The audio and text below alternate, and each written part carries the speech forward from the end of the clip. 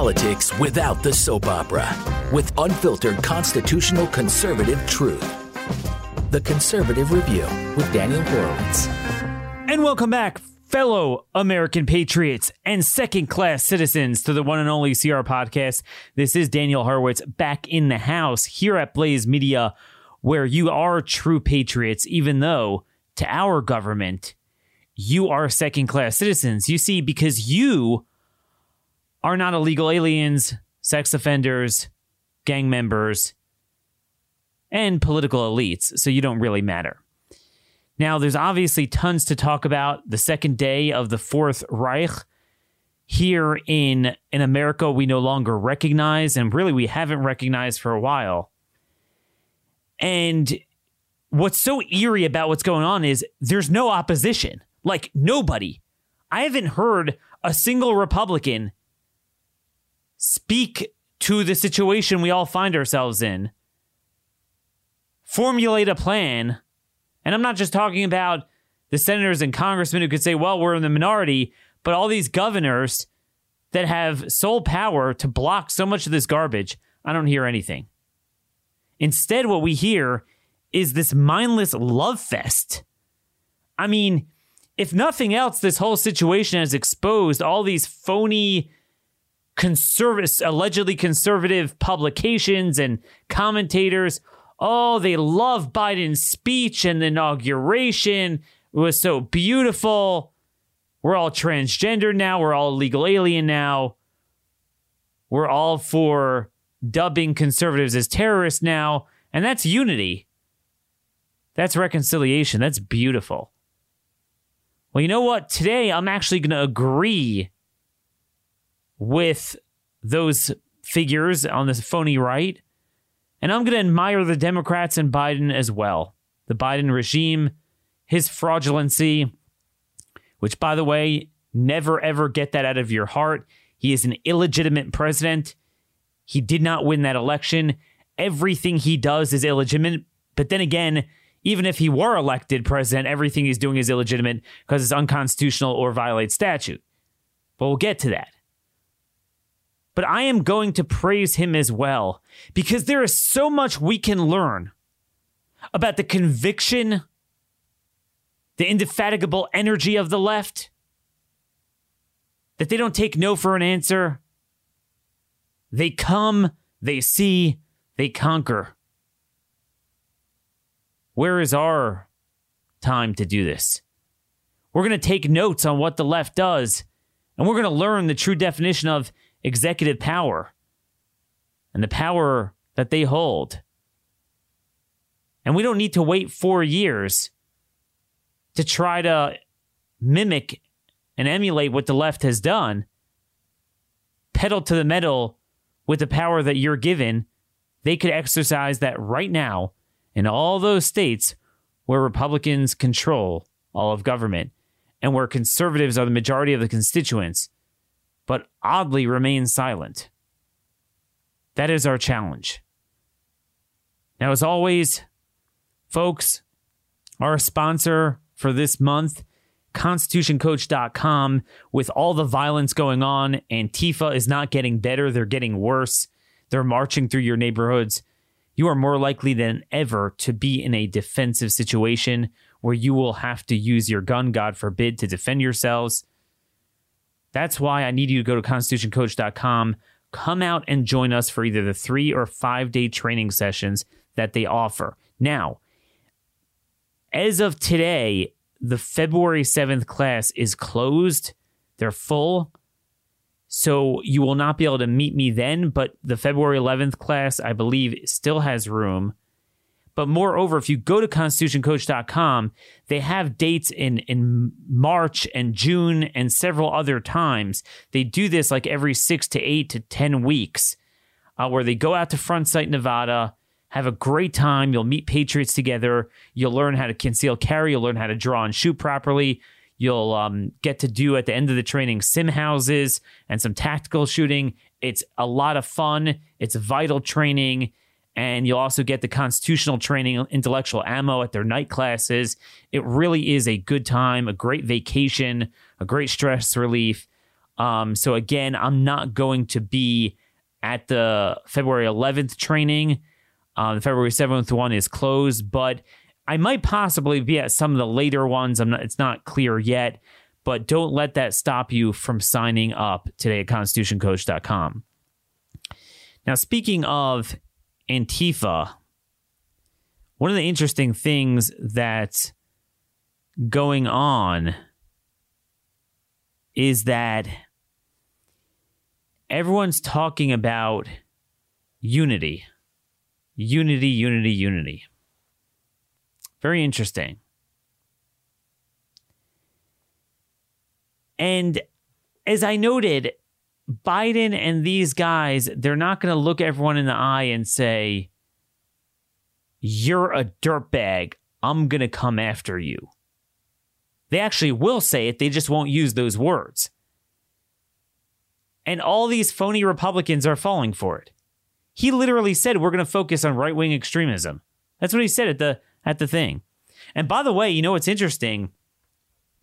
He engaged in plagiarism. A friend of mine sent this to me, Sean Kennedy. No one noticed this, but the man who had to pull out 30 years ago for plagiarizing, he used the words, and will lead not merely by the example of our power, but by the power of our example. You know where he got that from? Bill Clinton's speech at Obama's 2008 convention. People the world over have always been more impressed by the power of our example than by the example of our power. So that's that. But anyway, speaking of the example of our power, we're going to talk about today the example of his power that Republicans never learned from. But I first, again, want to talk about reconciliation. You see, diabolical regimes always talk about unity. Hitler, on January 30th, when he was inaugurated, said, Reich President von Hindenburg has called upon us and given us the order to use our own unity to restore to the nation the chance of recovery. Thus, we now appeal to the German Volk to take part in signing the deed of reconciliation. But if you don't even need to read between the lines, you see, Biden could have truly sounded like a statesman and seemed like he was trying to unify and address Trump voters without even giving in on a single issue. He could have been let me play the role of a radical leftist for a moment. Radical leftist, but not a total fascist that is hell-bent on crushing the other side. I'm just a radical liberal. So I would have done the transgender stuff and the climate stuff and the COVID fascism and the open borders, all the stuff he did in one day. Remarkable. But I could have extended an olive branch and said, look, we're really going to turn a chapter on this uncivil war, he called. And I would have said, I'm going to lead by example, as he claimed to do, and we're going to end this impeachment proceedings against Trump. He's not president anymore. It's not constitutional anyway. Doesn't make any sense. It's over. Let's turn a new chapter. And again, he wouldn't have had to cede a single policy issue. It's irrelevant. That's all he had to say. And he could have said, look, there's too much violence on both sides. Mind you, 99.9999% is on the left, but he could have said 50-50. Literally hours after his speech, Antifa was out there in Denver and Seattle and Portland, breaking windows in a courthouse in Portland, marching through city streets, shining laser beams in houses at night. Could have said, we're not going to tolerate. He could have at least somewhat thrown in Antifa, which, by the way, they're vandalizing the Democrat headquarters in Portland. And again, he could have said, you know what? I'm such a manly man. Like he has this like pseudo bravado, how he tries to, in his own way, pretend like he's all tough. I believe in the veracity of my views. I'm not scared by conservative political speech, and call upon big tech to stop censoring. Again, it wouldn't have taken anything from him. I'm not saying, he could have or should have offered us 50% of the issue portfolio. Like, yeah, I'm not going to go all out on the border, COVID, whatever. No. He could have sounded a tone of unity that would have been meaningful without even ceding any of the socialism, any of the communism. But no, he didn't. He made it very clear he's coming after us. He made it very clear that their violence is speech and our speech is violence. And yet still, the entire professional, conservative, phony class seems to have no problem with it. No problem whatsoever. Look, you got to marvel at their energy, their power, the example of their power. We need to learn from that example. Not in the way the thumb-sucking, loser, phony conservatives are, the grifters, but from what they're actually doing. Now, speaking of energy, I'd like to welcome a new sponsor to our show, Bear Arms Nutrition. Look, patriots can no longer be content in our jobs and the impact we have in our country. We have to stand and grow together so our voices could be heard. I've always said this requires us to get involved in private sector choices as well. Bear Arms Nutrition, it's an American company that believes in the Constitution. Their product is manufactured right here in the U.S. 10% of all profits are donated to pro-American causes and to help veterans protect free speech and to fight for the Second Amendment. At Bear Arms Nutrition, they know you want to compete at your peak performance. So when you're trying to do a workout, you need their delicious pre-workout formula, M4 Pre-Workout American Energy. M4 contains formula designed to maximize any physical activity. It contains caffeine, all sorts of B vitamins, and more. Its ingredients are all sourced on the bottle. You know, when I come typically after a full day of reading and writing and talking, I'm just drained and I can't work out and I barely moved and it was getting really unhealthy. And it really gives you that energy you need. It certainly works. And look, whether it's a heavy workout from a Tough Mudder to just, doing some weights and the treadmill or a neighborhood jog, it is the perfect pre-workout energy lift, energy boost. The new M4 pre-workout formula is designed for freedom-loving Americans like you. Use the promo code BLAZE10 and my listeners can get 10% off. So check out their website at beararmsnutrition.com. That's beararmsnutrition.com, promo code BLAZE10. So anyway, I wanted to talk about this display of power. And like I said, it truly is remarkable. They had within 60 minutes of taking over the White House, like the drop down in the forms on the White House having pronoun options.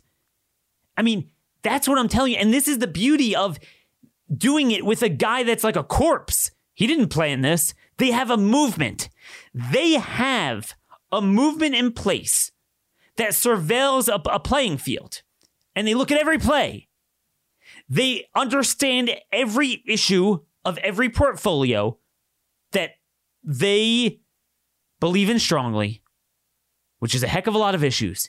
They understand the offices and the agencies and the personnel that's going to be needed in each one of them to implement that stuff.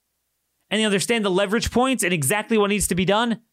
And boom, they do it. First day, within 24 hours, they covered Palestinian stuff to transgender, suspended the border wall, suspended deportations.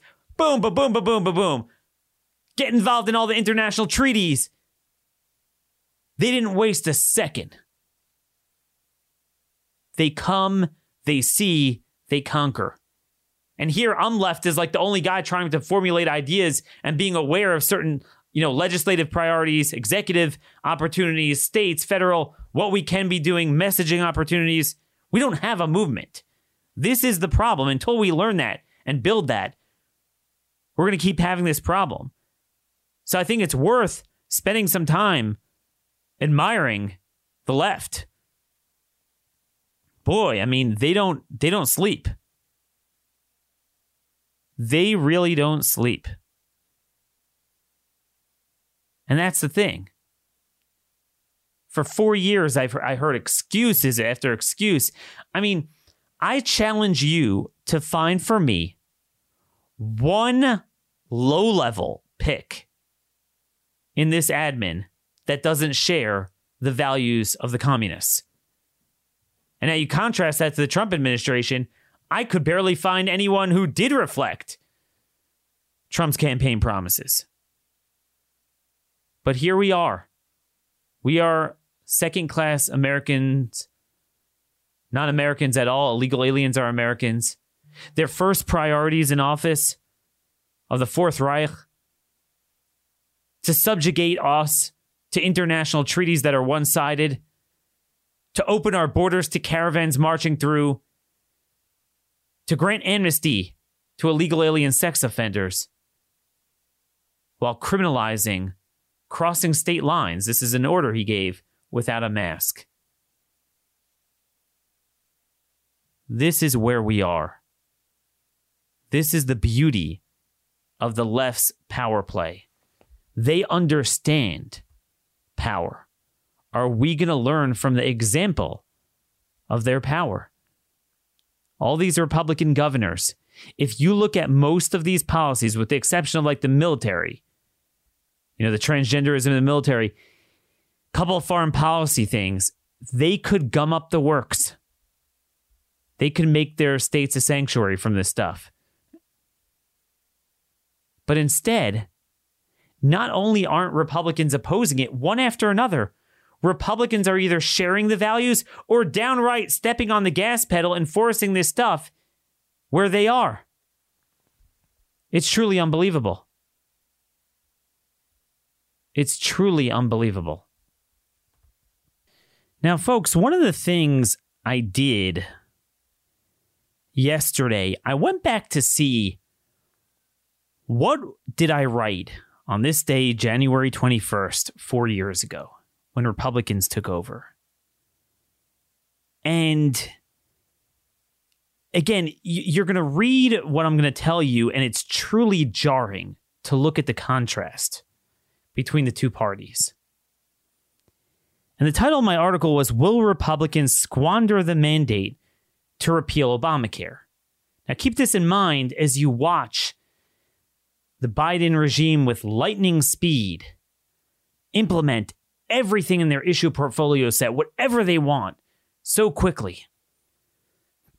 And I wrote, with the media focused on debating the size of Trump's inaugural crowd, boy, does that bring back memories, Trump could shake up the news cycle and commence his presidency with a bang by fully repealing Obamacare.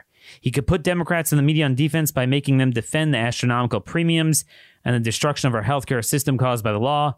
Unfortunately, Republicans in Congress are hell-bent on turning this into a losing issue. Watching the Tom Price confirmation hearing last week and other statements issued by Republican senators, Tom Price was the guy nominated for HHS, one would come away with the impression that Obamacare is great and that it's repeal and that it's the repeal of Obamacare that is the problem. Leave it to Republicans to take the biggest winning issue, echo every Democrat talking point about it, take blame for something Democrats did, and then turn it into a losing issue. By only repealing the Obamacare handouts and refusing to repeal the Obamacare regulations, which are single-handedly responsible for driving up premiums and destroying choice and competition in the market, Republicans have backed themselves into a corner. Despite the undeniable destruction in front of their eyes, Republicans have managed to shift the focus away from the emergency need to repeal Obamacare to the emergency need to replace and fix their partial repeal of Obamacare. Republicans now get up in front of the public and say things like, we can't throw people off their insurance. We have to be careful, everyone is covered. In short order, it becomes a self-fulfilling prophecy, and nobody is even talking about the destruction Democrats wrought that is not speculative, but in plain sight of every consumer. Aside from Rand Paul, nobody on the Senate Help Committee seemed to express even a rudimentary understanding of free markets and how the failure of Obamacare disproves every Democrat talking point on health care. They are the ones who are uncompassionate, ensuring that people can't get affordable health care. And I go on and talk about how, And it's amazing because this was the root of the destruction of the effort to fight Obamacare. But it traces back to that time when Republicans fundamentally agreed with the left's premise. And that's how Obama's legacy, most of what Obama did as president, stood. You know, Trump would get up there and say, oh, we repealed the most important part of Obamacare, the individual mandate. It's not. It's the coverage mandates. It's the Medicaid expansion. It's the subsidies, the dependency, the monopoly they gave to the insurance cartel. To this day, you cannot really buy insurance as a private individual if you don't get it from work without government help or somehow paying an astronomical price. But that's what happens. At any given fight, and it gets more radical each time, Republicans fake fight it. And then that allows Democrats to move on and move on and move on to the next thing. But like, it's amazing watching the dichotomy between Republican control and Democrat control. Democrats, they come, they see, they conquer. Republicans, they promise, they fundraise, they campaign, and then when they get in there, it's all excuses. It's, oh, they can't do anything because the Democrats have a district judge somewhere, or the Democrats have a township borough president that disagrees. And again, my point is not even to demonstrate in the past how we failed during the Trump administration to do what Biden's doing now, or in the future to have a robust conservative presidency like we're seeing with this regime. We won't last 4 years. I'm talking about right now where Republicans hold governorships. You know, I'm getting some pushback when I write about some of these red states and some Republican governors and how there's a lot of COVID fascism going on in these states that's every bit as bad as what we're seeing in California, New York, in Virginia, and Maryland, whatever. And a good number of the Republicans downright supported lockdowns and mask mandates, and they did it. But then there's a number of them that maybe 5 or 6 of them, maybe 7, that avoided a lockdown and a mask mandate. But then what happens is every major city, every population center within the red state may as well be a blue state. They have all the mandates. And the governor's like, oh, what do you want? I can't do anything.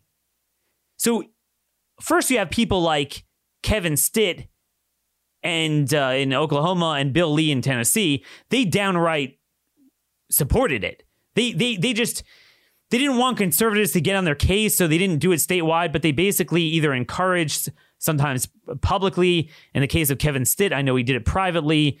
The Oklahoma City government, Tulsa, hey, yeah, go do this. Yeah, you guys need to do this. That's the double game they play. But even the ones that didn't do it, it's like, whoa, what do you want from me? It's the municipality. Suddenly the counties are strong. Name me one state where there's a conservative county that is openly defying the mask mandate, and the Democrat governor's like, I don't know, there's nothing I can do. No, they threaten to cut off education funding if they don't, mask the children in schools. Right? But somehow, when you're in red states, they're like, look, I'm with you, Daniel, but there's nothing I can do. Like, what do you mean there's nothing you can do? You know, somehow when we had the presidency, the governorship, and the county executive, but if they have the township or borough dude, then it's blue. Okay, then you might be like, okay, so it goes by the lowest unit of government. Nope. If we have a borough within a blue C county state and there's a Democrat governor, you're screwed. They have full control. And a lot of it is just this soft bigotry of low expectations that we have in the professional conservative movement. They just don't fight. And even when they think they're fighting, it's too little too late. It doesn't speak to the battle of the time.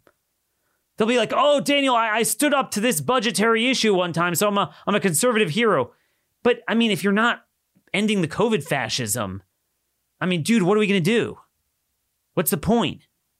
Oh, I'm pro-life. I'm pro-Second Amendment. And wave the flag. And those are the better ones. I mean, the other ones are downright like Mike DeWine. They're literally Democrats. But it's like there's always excuses. Every time I meet with anyone who works in politics, whether they work for elected officials, other organizations, oh, we can't do this. Oh, the law, the way the local state structure. Suddenly the localities are so strong, but only when Democrats control the localities, not when we do, of course. And it's always excuses. When do you ever see the Democrats making excuses to their base like, hey, dude, well, what are we going to do? And you know what's interesting? A really fascinating thing to watch is the dynamic with the judiciary. So notice that Biden is able to make like 30 civilization changes in one day, and there's not a single lawsuit. And even if there would be, you wouldn't get any injunction against it. Or like, I thought you needed the APA, right? Whatever happened to that? Wasn't it interesting? Like, if one president implements a lawless policy and the other president does nothing but merely just rescind it, he doesn't create anything new. They said it was subject to the Administrative Procedure Act, APA. And you have to have a 60-day period and a comment period, notification. You have to publish in the register a certain way. Even then, they didn't like what they did with it, and how they did it was never good enough, according to the courts. And we were like, what do you mean? That's only if you publish a new regulation. But if you take one off, just that, it's garbage in, garbage out, the same way the president, Obama did it out of nowhere, you could rescind it, right? What do you think DACA was? I mean, he literally nullified immigration law. I mean, and there it's the opposite. It was unlawful for him to do it. And you're saying Trump can't merely rescind it. Well, I didn't see the 60-day notification period in the hour it took from Biden to march back from the Capitol in the limousine to go to the Oval Office to sign these orders. What happened to the APA? Now, again, I agree. I mean, let's say the trainees in the military, Trump went one way, he could go the other way. I mean, it's immoral and stupid and destroys the military, but, he could do that. I don't think you need the APA to merely rescind that, but that's what all the courts said. Notice I warned you. I wrote, again, this time 4 years ago, everyone was like, yay, we're going to win the judiciary. And I was like, the judiciary is irremediably broken. Judicial supremacism is wrong anyway. Use your time in power to militate against judicial supremacism, and it will work out better for you. But all these guys pick the easy path, the stupid path, appoint better judges. Oh man, Trump's going to just remake the judiciary. It's funny, where are these judges now? Somehow, I don't think as the Fourth Reich implements its agenda, infringes upon our liberties while nullifying legitimate law enforcement statutes against illegal aliens, somehow I don't see those judges being an obstacle. And I want to teach you guys a very important lesson that ties into our theme today, the asymmetry between the example of power projected by the left versus the power projected or promised by the pseudo-right. So for years, we would have courts just do the most absurd things, the most absurd power grabs. Like they would say, Trump has to get approval from them to make an agreement with the Guatemalan government, not to send the caravans here. The courts could regulate foreign policy now. The courts could make denizens of aliens. The courts could create a right to immigrate. The courts could demand that Jim Acosta have a right to enter the White House press corps whenever he wants. And that was a Trump-appointed judge in the D.C. district that said that, by the way. So there was nothing a court couldn't do under Trump. There's a list. I think the Washington Post had it earlier on in his presidency.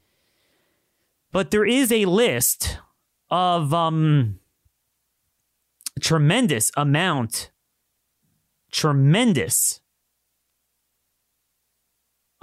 of items, I think over 50 policies that Obama created that they said Trump must keep. And actually, there was a case in Alaska with, it had to do with, I believe, natural gas leasing. It might have been something else, but it was an energy environmental issue. And Obama violated statute to create a regulation. Didn't go through the APA, by the way. And that was an affirmative regulation. Trump merely rescinded it. And I'm not kidding you. A federal judge in Alaska wrote, what do you mean? When Obama wrote it, he meant for it to be permanent. Only Congress could get rid of it. Another president can't get rid of it. I'm paraphrasing, but those are basically the words the judge used. And I kept saying, there's got to be a point where there's separation of powers, and the executive says, look, a court doesn't have jurisdiction over this. A court can't do this. And people are like, but Daniel, the judge said, what are you going to do? The court's a juggernaut. And I looked at them and I was like, what are you talking about? The founders said they have neither force nor will. They didn't give them a police force. They gave the enforcement to the executive branch precisely as a check on the judiciary. As Judge William Pryor of the 11th Circuit always says, what Hamilton and Federalist 78 means that they have no force or will, and they rely on the efficacy of the enforcement of the executive branch to give efficacy to their judgments. What he meant is that judges ultimately rely on the persuasion of their pen. So if they write an insane thing, then it's going to fall down on its own. It's not a matter of disobeying a court. It just doesn't happen. I mean, the courts don't have jurisdiction. It's not like you're locking up someone or you're, doing a criminal conviction without a court, which is the power of the judiciary. You're dealing with foreign commerce or immigration policy or visas. Courts don't have jurisdiction over that. And people looked at me like I was from Mars, this pseudo-conservative legal movement. One of them once told me when I wrote my book advocating this, Daniel, the conservative legal movement is not with you. We're just going to appoint better conservative judges. I'll never forget when I wrote my book, Stolen Sovereignty. He's like, we're not with you. And now we see, as I warned, it's a one-way street for us and a dead end. Because now we get to Biden. And I was joking around with friends yesterday. I said, I would love to see for 1 minute Biden to teach people a lesson in Federalist 78. What conservatives couldn't understand, Biden will understand. How impotent the courts are. Do you think for a minute, if any of these guys were like, dude, you can't have trannies in the military. You didn't go through the APA. Do you think for a minute be like, oh, shucks, I guess we got to go another 90 days without the trannies in the military? He'll say, screw all. You know what they'll do? They'll go and rather than, the president being on the hot seat for going up against a court, they'll just drag the name of the judge in the dirt and say he's a dirtbag, he's a homophobic, whatever, and go after him. Which is why, folks, we're not even going to learn the lesson of Federalist 78 because you're not even going to see these so-called conservative judges rendering these rulings. Why don't you even see the rulings or the lawsuits? Why don't we ever see it? When Democrat presidents do things that are clearly unconstitutional. And the reason is they're too scared. Because they understand that the president has the power and he has the bully pulpit and the organization to rally people against the ruling, and they'll get crushed. And look, I get it. They have the media, whereas we don't, so it makes it easier to push back. But you get the broader point I'm trying to make. It's not a matter of, Daniel, the power really resides in the judiciary. Or the power really resides with the president or Congress. Or the power is really local or federal. No, the power is wherever the Democrats exist. If the Democrats have one of 94 federal district courts, that's where the power will be. If they have the presidency, that's where it will be. If they have a governorship, that's where it will be. If they have a township or a borough, commission, board of trustees, or presidency, but Republicans have the governor and the president and the state legislature and the Congress and the courts, that's where it will be. Heads they win, tails they win all the time. Because they get on the playing field, they fight for their causes, they have a well-oiled movement that stands by them, and they're united in purpose, in deed, in rhetoric. I get it, inherently they have a lot more tailwinds at their backs, but still, they have a movement too. You don't accomplish everything Biden did so far with a guy that's only half lucid, when you don't have a movement. They don't miss an opportunity. If they ever fail, sometimes they do, implementing something, it's not because they didn't try. But they always try. We never try. I'm sick of the excuses. Even some of these better guys, more conservative guys that I speak to in some of these legislatures, and I'm trying to shop around my Declaration of Rights and some of my ideas to push back against Biden and the federal overreach and the COVID fascism, whatever it is. Oh, Daniel, but leadership are they're rhinos, they're dirtbags. The governors are rhino. I understand that, but at least introduce the bill. Hold a press conference. We'll get some people like me that have shows to give it coverage, to, build a grassroots around it. You can't get to second base without getting to first base. You got to start. And the more you push, the more the next step will be more achievable. And likewise, that's how everything is in life. The left never says gee, I guess the world, I guess the country doesn't want the homosexual agenda. After 2000, 2004, that era, when we had, 31 or so states unanimously reject gay marriage, and I think all but one even rejected civil unions. Wow, I guess the people don't want this. We need to change. No, they were we need to fight harder. And they did, and thanks to a lack of opposition, within a couple of years, they turned it from, losing every issue to running the table and winning every issue. There's no shortcut to having a movement. And like I said yesterday, I just sincerely hope that this will serve as some sort of a cathartic experience for us to finally change what we're doing.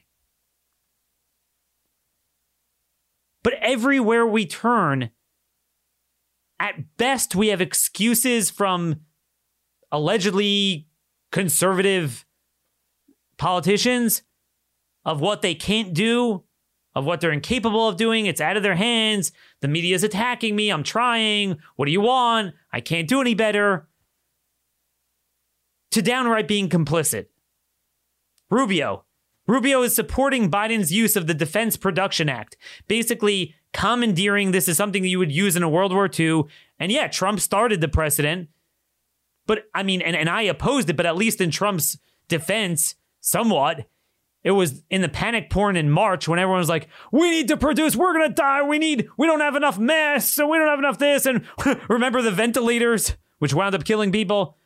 But now with 10 months of research and data and real life experience in front of us, that this whole thing is a lie. With the masks and the PPE. We have Republican senators supporting authoritarian actions at a time when we have to worry about a Fourth Reich. Every time we need an equal and opposing force, you look around and one Republican after another is echoing the sentiment. Rubio's playing this game, if you notice. He's trying to harness this nationalist populist type of, he's recreating himself. But what he's doing is he's actually taking all the progressive elements of populism, like the endless stimulus and throw money at people. Oh, we care about the working man, but more in a handout way. but not so much the conservative parts of it. It's kind of interesting if you watch himself reinvent himself. Then we have, just to move on in our Rhino report, what do we have here? We got the Tennessee governor, Bill Lee, tells Christians they shouldn't worship in person. It's from the Federalist. Vita Duffy is the author here. Bill Lee issued an executive order Tuesday stating that churches are strongly discouraged from worshiping in person. Weddings and funerals should also be postponed or attended only by close family members. Now, I bet you if I were to write an article on Bill Lee, I'll get a call from his staff or something telling me, Daniel, it's not true. He didn't mandate that churches have to close. Like this is the game they split hairs. So this is the game they play. Democrats will do something immoral, illogical, illegal, shred the Bill of Rights. Like they'll do 1,000-year arson against our civilization. And we need all hands on deck to fight it. And not only won't they fight it, they'll support it in rhetoric, a little bit in deed. Like, well, Daniel, I didn't really mandate. I just said it was a good idea. So it's like we have Democrats pushing America like a speedy train off a cliff, and Republicans go and join them and push it. And they're like, well, Daniel, I didn't mean for it to go all the way down the hill. I would have put the brakes on, halfway down the mountain. You can't blame me. I think the train should have stopped there. Democrats took it a little bit too far. This is what we've been dealing with for 30 freaking years since Reagan, except it's just recently Democrats have gotten smart and they realize the Republicans are a complete false flag and a paper tiger, and they could push much harder than they have been pushing and push much quicker. And Republicans won't change their game, and they won't be motivated and activated to finally oppose them. And they're right. Bill Lee, Tennessee. Do you know that Tennessee is the most trending red state? So if you look at, 2016 to 2020, which things shifted away from Trump, shifted towards him, I believe Tennessee is the state, at least statewide. You could divide it by different counties, but statewide, that shifted towards him the most. Red as anything. And I don't want to hear this, well, they're rhinos. No, I'm talking about the people. The people didn't vote for Mitt Romney. They voted for Trump. And mind you, I doubt they voted for the Javanka elements of Trump. They voted for the Trump elements of Trump, or the perceived Trump elements. They voted for that. How in the world could a guy like Bill Lee, who once said, we can't open the jail doors quickly enough for criminals, who's in bed with the Muslim Brotherhood, who talks about how Jesus loves endless Islamic refugees, how could a guy like that even stand for renomination in the primary? It should be so obvious that he couldn't win, that he wouldn't even run again. This is what we need to do, and I'm willing to do everything I can, but I'm one man, and I can't run a whole map in every issue, every state. But imagine if there were another 20 people in this business that tried to focus on this half as much as I do, where we would be. We got to do better. I'm sick of making excuses for these guys. And again, this is why I'm purposely not even talking about people like my governor, Larry Hogan in Maryland. Everyone will be like, well, it's Maryland. What are you going to do already? I'm focusing on states like Tennessee and Oklahoma, Ohio. There's just no reason for this. There's just no reason. And that's what it is. It's one rhino after another. You had Mike Lee. He had a picture of himself at the inauguration smiling, but you couldn't see the smile because he was wearing a Chinese diaper. And he was all diapered up next to Cory Booker. He was like, we're looking forward to working with him together, because the two of them both, love drug traffickers and gangsters and, they think too many people are being locked up even now. and the jails aren't being emptied quickly enough. And mind you, they don't seem to be concerned about our people being thrown in jail for opening a business, or the FBI hunting down people for being at the Capitol, even if they didn't engage in violence. No, those aren't the people that they're going to let out of jail. I just wanted to give you guys a bit of a presentation today on just the boundless gulf dichotomy between the two parties and the two movements. Now, between the two parties, there is no gulf. They're the same thing. But I mean, really, the two movements in terms of the energy and the focus, the expectations. I was forever called a purist in 2017, the opening months of the Trump administration, when I was pointing out all the problems, like, well, Daniel, he's doing a good job. You can't expect more. And look, I'm not saying there's not adversity, no matter who you are, with the culture and the media. But if we don't push harder, we're not going to get anything more. If you don't pressure your governor to go after the COVID fascism more, it's not going to happen on its own.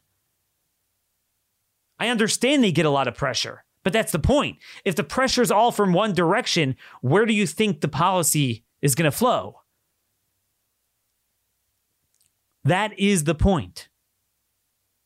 This is where we need to head. And look, it takes more people. More people have to do it. But there aren't sacred cows. Now, look, I'm not going to tear a guy down if he's with us on many issues and falls down here and there. But it shouldn't stop us from prodding him, saying, look, you could do better. Speak out against this. If you feel statutorily your hands are tied in your state for whatever reason, then at least speak out. Your voice is powerful as the governor. That will inspire movement. That will put pressure on the legislature. By the way, it's funny how it's funny to watch this game. So wherever we have a rhino governor, so I hear from the legislature, like, look, the governor has all the powers. Nothing I can do. The emergency. He can do whatever he wants. It's a governor. And then when we have a governor that's more receptive to people like me and are willing to listen, they're like, Daniel, it's a legislature. What are going to do? They got all the power. Again, it's like somehow we need everything. And then even when we have everything, it's not enough. The left only needs one lever to push one time. And they got it. That should tell you everything you need to know about where we are and what we need to recreate. And look, I left a lot on the table. There's a lot of stories today, but one big story is the WHO. A lot of you I know have sent this to me. Seconds after Biden was sworn in, they announced, you know what? The labs need to publish the CT levels of the PCR testing because you know what? A lot of them are false positives. They're too high, the CT cycles, and you shouldn't go based just off of that without any symptoms. Whoopsie daisy. So everything we were saying for months on end, and we were called Nazis and literally censored all my stuff. If I would write about that, it couldn't be put on Facebook because it would, the Blaze would get docked for it. Now the WHO comes out. You know why? Because that way the case numbers are going to go down and Biden will look good. That's the whole thing with this 100-day mask mandate, even though it doesn't really do much else because all the states already mandated it. But 100 days from now is basically where the Hope Simpson curve goes down. We saw this last year. It blew up in March into early April. By end of April, early May, it starts getting warm. At least in all but the most southern latitudes, it's over with. Because essentially, outside of the Sun Belt, there was almost nothing going on from May 1st to sometime in September. There was really nothing going on in the northern states, especially the ones that had it already. It almost took a break. It wasn't extinct like some were hoping, that it would only be seasonal, but it was pretty seasonal. And then they'll say, look, the mask worked. Didn't work for the first 9 months, but it worked now. But again, my point is, there's endless ammo. Like, there's literally close to 50 studies on lockdowns not working, on no correlation. The endless stuff on kids not being in danger, kids not being a vector of spread. How hard is it to use that ammo if you're a Republican governor and say we are not masking our young children? If you're too scared to go after the localities that are putting in a mandate on the adults, at least on the children. Oh, no, I don't have the power. They could do whatever they want. No. Like, a lot of us gave them rope for a couple months. We understood that it was false from day one. We were right about all this stuff in March. But I understand it was a panic. It was unique. It was very hard to break through when Trump's own administration was pushing this garbage. I understood certain Republican governors. But dude, by now, people get the message because it's still around. It didn't work. There's no correlation. There's reams of data on the lack of efficacy of this, on the harms of these policies. But you gotta open your eyes, but you gotta open your hearts first. We gotta expect better. We gotta demand better. Now, anyway, I'm still looking for a new home for our Facebook private page, Miniman Speak Easy, Horowitz Citizen Sanctuary. I'm not sure where we're going to take it. I do have a Gab account, Daniel_Horowitz. It is not really a collaborative thing. So you techies out there, let me know what's a good replacement for Facebook. Obviously, I'm going to migrate from Twitter. They already chucked 20,000 followers from me anyway, so who cares? But again, let's do better. Let's support our sponsors. Let's fight back at a little local level. Let's get in their faces. You can't win without getting on the playing field. And with God's help, our actions will be successful. Till tomorrow, God bless you all, and thank you for listening.